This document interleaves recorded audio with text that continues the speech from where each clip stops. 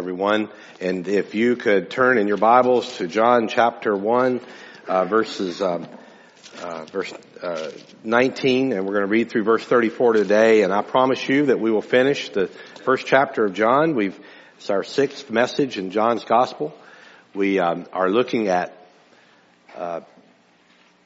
many wonderful things about Christ that we've learned in this first chapter.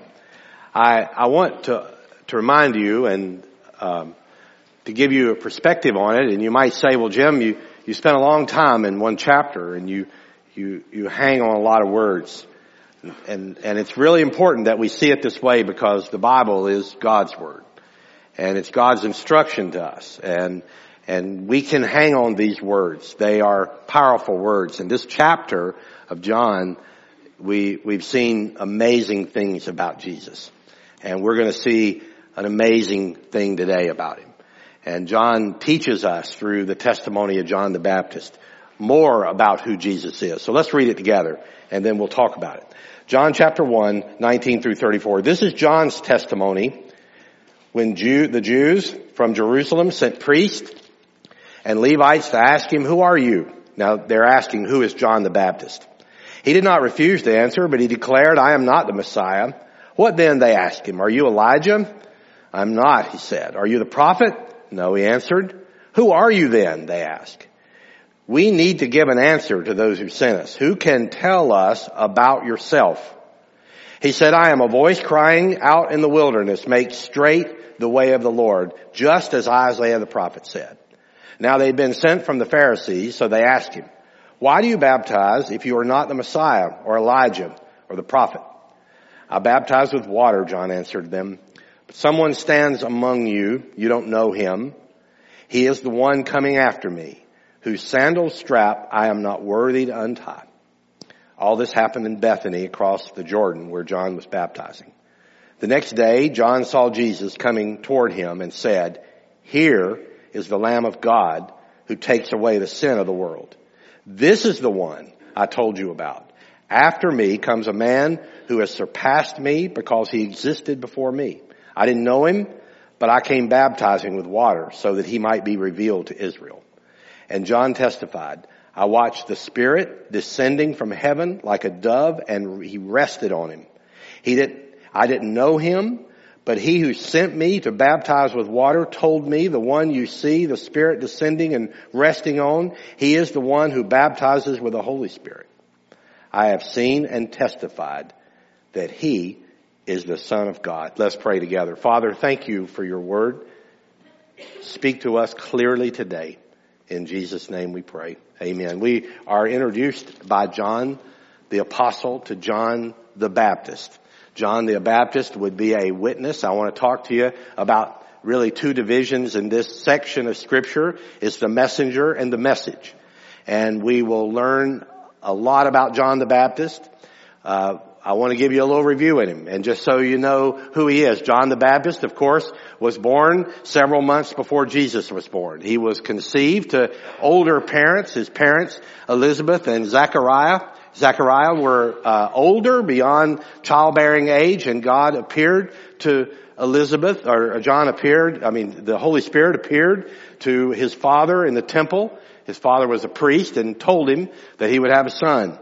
And so Zacharias was so stunned by this that he questioned the Holy Spirit, and God struck him silent, made him silent until after the baby was born. So if God ever speaks to you and tells you something, don't fight back on it. And that's what Zacharias, he couldn't believe that God would make him a father at that advanced stage. And so they conceived a child. As the child grew in the womb, Mary, of course, conceived Jesus in her womb, and she came to visit Elizabeth, who was her relative, probably a second cousin or so. And she came to visit, and when Jesus in the womb met John the Baptist in the womb, the baby John jumped with joy.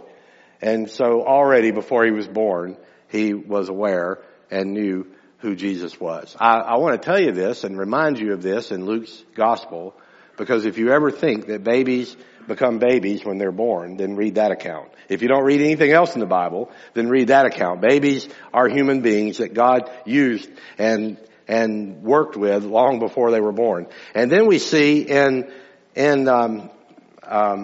Luke's gospel, I'm going to read this to you, as John the Baptist was 8 days old, and he was taken to the temple to be circumcised, and said, now the time had come for Elizabeth to give birth. This is chapter 1, verse 57 of Luke. She had a son, and her neighbors and relatives heard that the Lord had shown for his great mercy, and they rejoiced for her. And when they came to circumcise the child on the 8th day, they were going to name him Zechariah after his father. But his mother responded, no, he will be called John. And then they said to her, none of your relatives has that name. So they motioned to the father to find out what he wanted to be called. And of course he couldn't write. So he asked for a writing tablet, and he said, call him John. And they were all amazed. And immediately his father's, Zechariah's, mouth was opened and his tongue set free, and he began to speak, praising God. Fear came on all those who lived around them, and all those things were being talked about throughout the country. And all who heard about him took it to heart, saying, what then will this child become?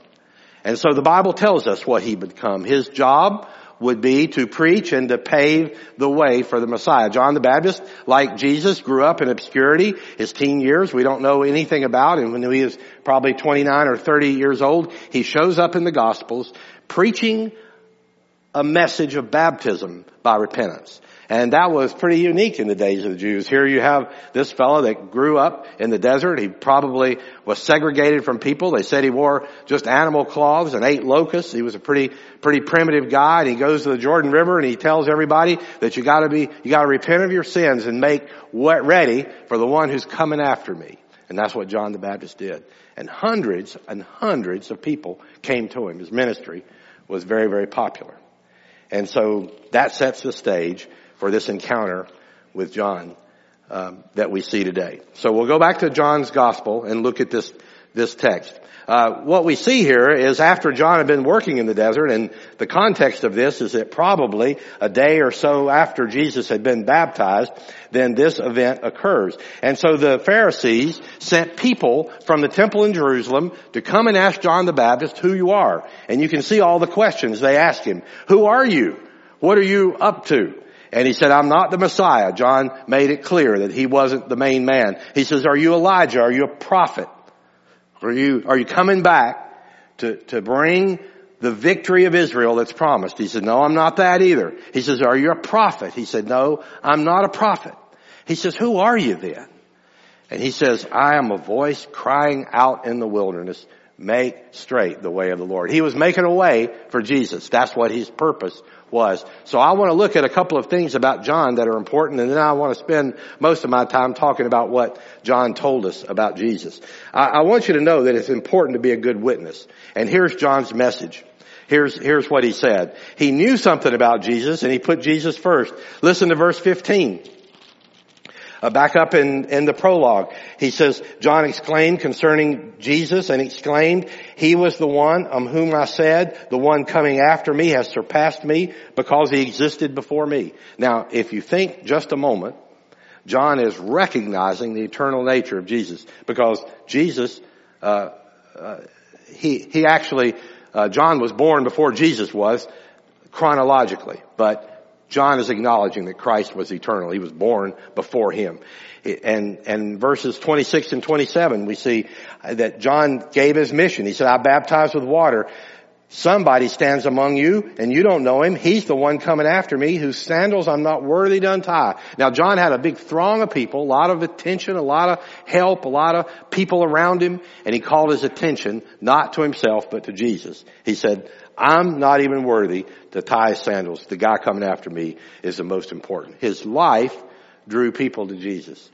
And that's really significant, because John could have had a great following. He had disciples, he had followers, he had people that could have stayed after him, but he pointed all of those folks to Christ. Our job as Christians is to point people to Jesus like that. And what a great testimony that John gives us in drawing people to Jesus. We do that by our example. We do that by what we say. We do that by the words that we speak to people. We do it by the way we love people.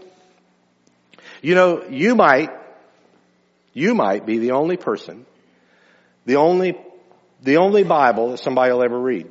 Somebody will see your life and they'll say, I know a Christian through you. I know a believer because I've seen you, what your life was like. My father passed away when I was 13, and you know how kids are. You don't really spend a lot of time with your dad until you're a little bit later, teenager. So I just begun to get to know my dad. But after he passed away, he was a Sunday school teacher and deacon in our church. And one of the men in our church came to me and he said, I want to tell you something about your dad. And I said, well, what is that? He said, you know, I didn't know a lot of Christians when I started sitting in your dad's Sunday school class. And he said, I learned what a Christian was like by the way he lived and taught. And I thought, that's a great example for a person. So what we want to do is we want to draw people to Christ by the way we act. Does your life do that? We're witnesses for Jesus. AJ, the old hymn, and we talked about hymns this week, let others see Jesus in you. And so I encourage you. John the Baptist, people saw Jesus in John the Baptist. And so let others see Jesus in you. Second point, and this is where I want to spend my time today. Jesus is the Lamb of God. And this is what John's message was about Jesus. Jesus is the Lamb of God who takes away the sin of the world. Listen to that again. Read that in verse 29. Here is the Lamb of God who takes away the sin of the world. The next day, you see that in your text, the day after, this is about a 3-day event on these verses through verse 42. The next day, John is out at the River Jordan baptizing people. Jesus walks up to him and comes up in the crowd and he stops and you can just picture this and he says, here, right here is the Lamb of God who takes away the sin of the world. Well, that's a stunning statement to someone you don't even know. And John said, this is the one that I told you about. This is the one that I've been teaching you about. The Lamb of God. Let me talk about that for a moment. If you look here, you see Jesus with the lambs in our beautiful stained glass windows. And I like to come in here sometimes and I like to see these windows. Several years ago when we used to have the little kids from the daycare, we came in here and taught through these windows. They're a real lesson, but Jesus is the Lamb of God. Think of a lamb is defenseless. It has no form of protection. It's pretty docile. It's not an aggressive animal. Doesn't bite, doesn't kick, doesn't do, now I guess if you pick one up they might kick, but they're a pretty helpless animal. They're prey to a lot of different animals. They're easily killed. They're easily manhandled. So a lamb is a pretty helpless being. John said that Jesus is the Lamb of God who would take away the sin of the world. Now, our concept of sin is a little bit bland compared to the Jewish concept of sin. We don't think a lot about sin, to be honest with you. And we live in an age of grace, and we've almost been taught that, well, it doesn't really matter what you do because you can be forgiven for it. And so we aren't too worried about our behavior in a lot of times. We don't think much about a little bit of dishonesty or if somebody cheats on their taxes. You know, some folks, you'll hear good, respectable people joking about the way they get over on the government on their taxes. And I don't think you ought to give the government more than you shouldn't give them a donation. They're going to take all they want. But I think we should be fair and honest with the paying our taxes in the way that we're good citizens.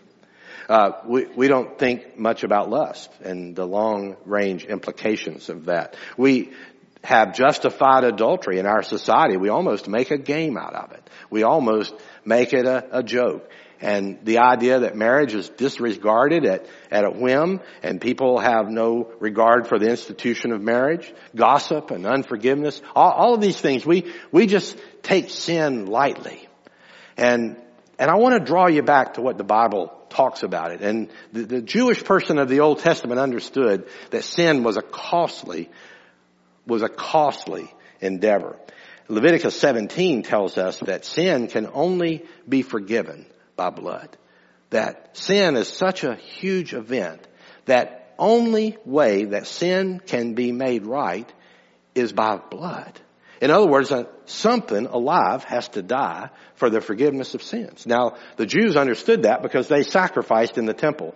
They would sacrifice, if you didn't have a lot of money, doves and lambs and little goats daily for the daily sins. They would once a year sacrifice a goat or a bull for the sins of the nation. I mean, sin was a huge idea, and if you take a live, unblemished animal and you slit its throat and see its blood pour out over the altar, you get an appreciation for what a big deal sin is.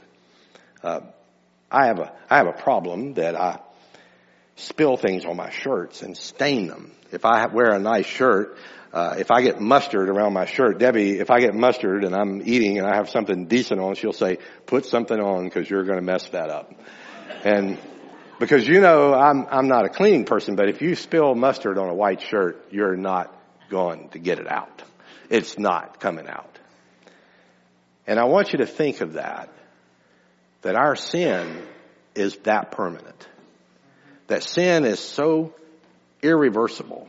It's such a big deal that it is nearly impossible to get it out of our life. That the Old Testament concept of sin is that sins could be forgiven if they were not intentional. Who commits unintentional sin? And the sacrifices had to be redone daily for the sins that go on in a family within individual lives, and then annually for the sins of the nation. They were ongoing. It was a process of blood and sacrifice because sins were such a big deal. And John the Baptist says here that Jesus would come as the Lamb of God who would take away the sin of the world. That's a big deal. It's not a careless statement that he says. And if we look back at the book of Isaiah, we begin to see what Isaiah tells us about Jesus, and we get this idea about Christ. Now, I want you to understand, we're talking about Jesus. We're talking about the Son of God who was with God in the beginning, who created all things. And now John's introduced a whole new thing about Jesus. He said he's the Lamb of God. So here is God's Son on the earth, and he's a lamb to be sacrificed. Jesus didn't come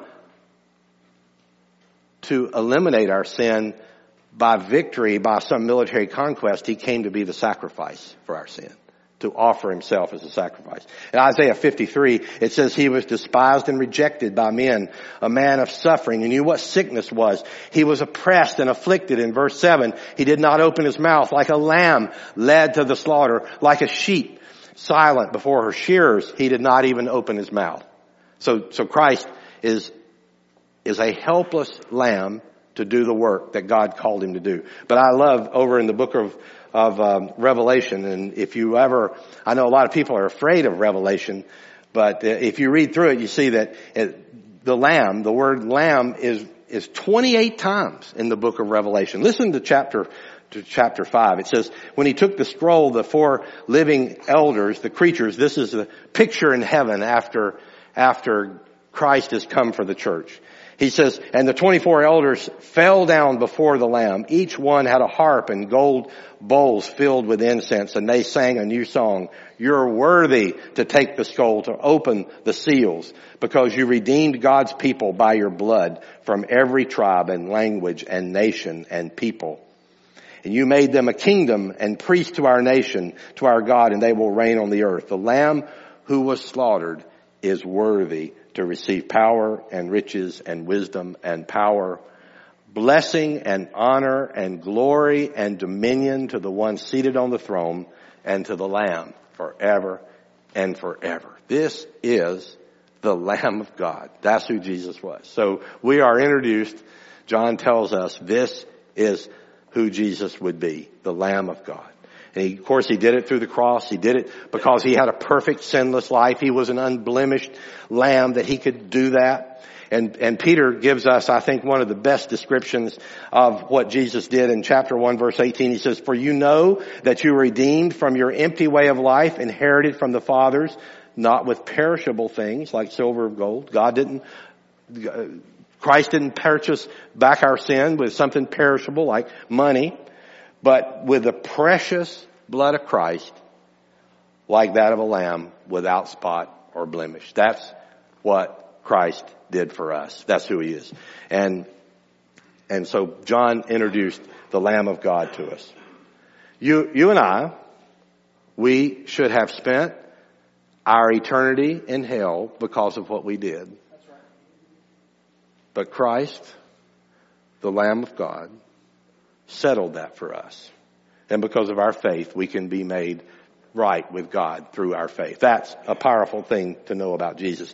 The second thing that John tells us is that the Holy Spirit, that when he saw Jesus in verse 32, he saw the Holy Spirit. Listen to how John described it, almost as if he could physically see this. I watched, and John testified, I watched the Spirit descending from heaven like a dove, and he rested on him. I didn't know him, but he who sent me to baptize with water told me, you see the Spirit descending and resting. He is the one who baptizes with the Holy Spirit. So after John had baptized Jesus, he saw the Holy Spirit. Matthew's gospel describes it as a dove that came and sat down on Christ. But here John describes it as the Holy Spirit. It is God's Spirit. It is God that came and resided on Christ. And so he brought the Holy Spirit into the life of Christ. Now, it's real interesting. Why would Jesus need the Holy Spirit? He is God. But remember that when he was born in Bethlehem, he was a human being. He was a little baby. And so he is God, but he's a little baby. And so the Holy Spirit came to teach him the things that he needed to know on this earth, to teach us and to show us and to instruct us. And we have the Holy Spirit as believers. When Jesus said he was leaving the world, he told his disciples, he said, you don't need to worry because you're going to do greater things than we ever did when I was here. And that's because of the presence of the Holy Spirit in our life. And so you and I, we have God's Spirit living inside of us. We have God's power. We have God's instruction. That when Jesus said, I'll never leave you or desert you, he promised us the presence of God until he comes back again or until we go home with him. That's a great promise. And so we see the Holy Spirit appearing to Christ here in the River Jordan. The Holy Spirit made a difference in the life of Jesus. It made a difference in the life of believers. It makes a change in us. At Pentecost, the disciples were terrified. They were hiding. They were afraid of being arrested. When the Holy Spirit came on them at Pentecost, they were filled up with power. They began preaching. The church started. 3,600 people were brought into the church on the first day of preaching. What an amazing thing. And then the church continued to grow, and people continue to be drawn because of the work of the Holy Spirit. You and I have that Spirit available to us today. The third thing that Jesus did, or that John the Baptist tells us about Jesus, is in verse 34. I have seen and testified that he's the Son of God. So he tells us that he has seen the Holy Spirit. He is the Lamb of God, and now he is the Son of God. And so we see Christ as a sacrifice. We see him as the Son of God. That's who he is for us today. And we can't miss that. A lot of people, and I would say everybody in this room today, believes in something about Jesus. You probably believe a lot of the things are true. Some people believe he's a good teacher. Some people believe he performed miracles. Some people believe that he's a good man. Some people believe that he was a prophet. Some people believe that he even had wisdom from God. But do you believe these things about him, that he's the Lamb of God and that he's the Son of God? John understood exactly who Jesus was. He said over in John chapter 3, he said, he must increase and I need to decrease. He altered his life, changed his life for Christ. And so I want to ask you this morning if you've done that. If you've recognized that Christ is the Lamb of God that takes away your sin, that purchased your sin, that paid the price and the redemption cost of your sin, and made your justification with God possible. And that he's the Son of God. I saw a little, in the Baptist Press, I saw a little article I want to share with you today. Thought it says a lot about this. The witness and the message, that's really what it's about. Tiffany Brown pardoned her for laughing when the following question was posed to her in a room full of other ministers' wives. Did you ever think you would marry a preacher? During the Good Cup event for ministers' wives held during the Tennessee Baptist Convention's meeting in November, the question served as a reminder of God's apparent sense of humor. At the time she met her husband, Now pastor of the First Baptist Church in Trenton, Tennessee, Tiffany was a self-professed atheist, a feminist bartender. Tiffany was working her way through the University of Tennessee, Knoxville, where she met Jason, the self-described lukewarm Christian. He had asked her out 3 times before she agreed to date him. It was only going to be for 1 hour, she recalled. The 1 hour date lasted a lot longer. The next day, she told her stepmother that she had met her future husband. I never met somebody so transparent and genuine, she recalled. Not long after that, they began dating. So Tiffany met Jason's mother, Charlotte Bowen, a Southern Baptist IMB missionary nurse who had traveled to Knoxville with a pastor who'd been injured in an accident. When I met her face to face, I was overwhelmed with how she was not like anybody I ever met. She had no judgment in her heart. She was not okay with me being an atheist, but the love that she showed me was no different than was no different than if I'd been a Christian. They too developed a relationship that continued after Charlotte Bowen returned to Africa. Tiffany kept asking questions. Charlotte would answer them honestly, she recalled. Tiffany noted that her future mother-in-law explained that Jesus was alive and was what made her different because she had a real personal relationship with him every day. And though she was an atheist, Tiffany had Christian friends and had even attended church despite being raised in a home where going to church was discouraged. She knew the Christian language. I may have heard the same words from other people, but I never understood that Jesus was alive until I met somebody like my mother-in-law. He was obviously alive in her. And Tiffany began to read the Bible, and my heart began to change. She was sitting in a parking lot of a Knoxville business talking with Jason when God suddenly revealed to her that he was alive and real and that he would be the Lord of my life for the rest of my life. Tiffany said she looked over at Jason and said, Jesus is the Son of God, and I think I just got saved. Later the couple were married in Africa while visiting Jason's mother. They returned to the hometown of Jonesboro, Arkansas to live after their wedding and attending the Central Baptist Church where she was baptized. She recalled they were discipled well by their church. After attending the church for a year, Jason was asked to do pulpit supply at another church. He was asked to come back, and he did for 2 years. After then, I felt God was asking me to pray for my husband because he was going to surrender his life to a call to ministry. And she believes that God was giving her a heads up so she could pray for herself. I'm not preacher's wife material, she laughed. And 16 years later, which included seminary and other pastorates, she admitted, I'm still not, but I pray every day that God will use me. She understands fully what the Apostle Paul said when he referred to himself as the chief of all sinners. She had a Damascus Road experience and remains grateful that Jason never gave up on her after she turned him down for a date. What a great testimony. So you have, and I have, an important life to witness and to be a testimony to somebody else. And what a great message it is that we can proclaim through our life, through loving people and through caring for somebody that we know, maybe somebody that we care for a lot, that we can share with them that Jesus is the Lamb of God, that he came to the world to be your Savior and my Savior, that he taught us that we can have this forgiveness that he brings for faith in him, and that he's the Son of God, and he loves us that much. I encourage you in whatever you do to have this kind of love and testimony and faith as you walk your daily life with other people. Let's pray together. Father, thank you for your word. Thank you for loving us and caring for us. Thank you for teaching us. Thank you for forgiving us when we don't deserve it. And so as we go into this time of invitation, Lord, I pray that you'll use these humble words and use the power of your word to touch our hearts today. In Jesus' name we pray. Amen.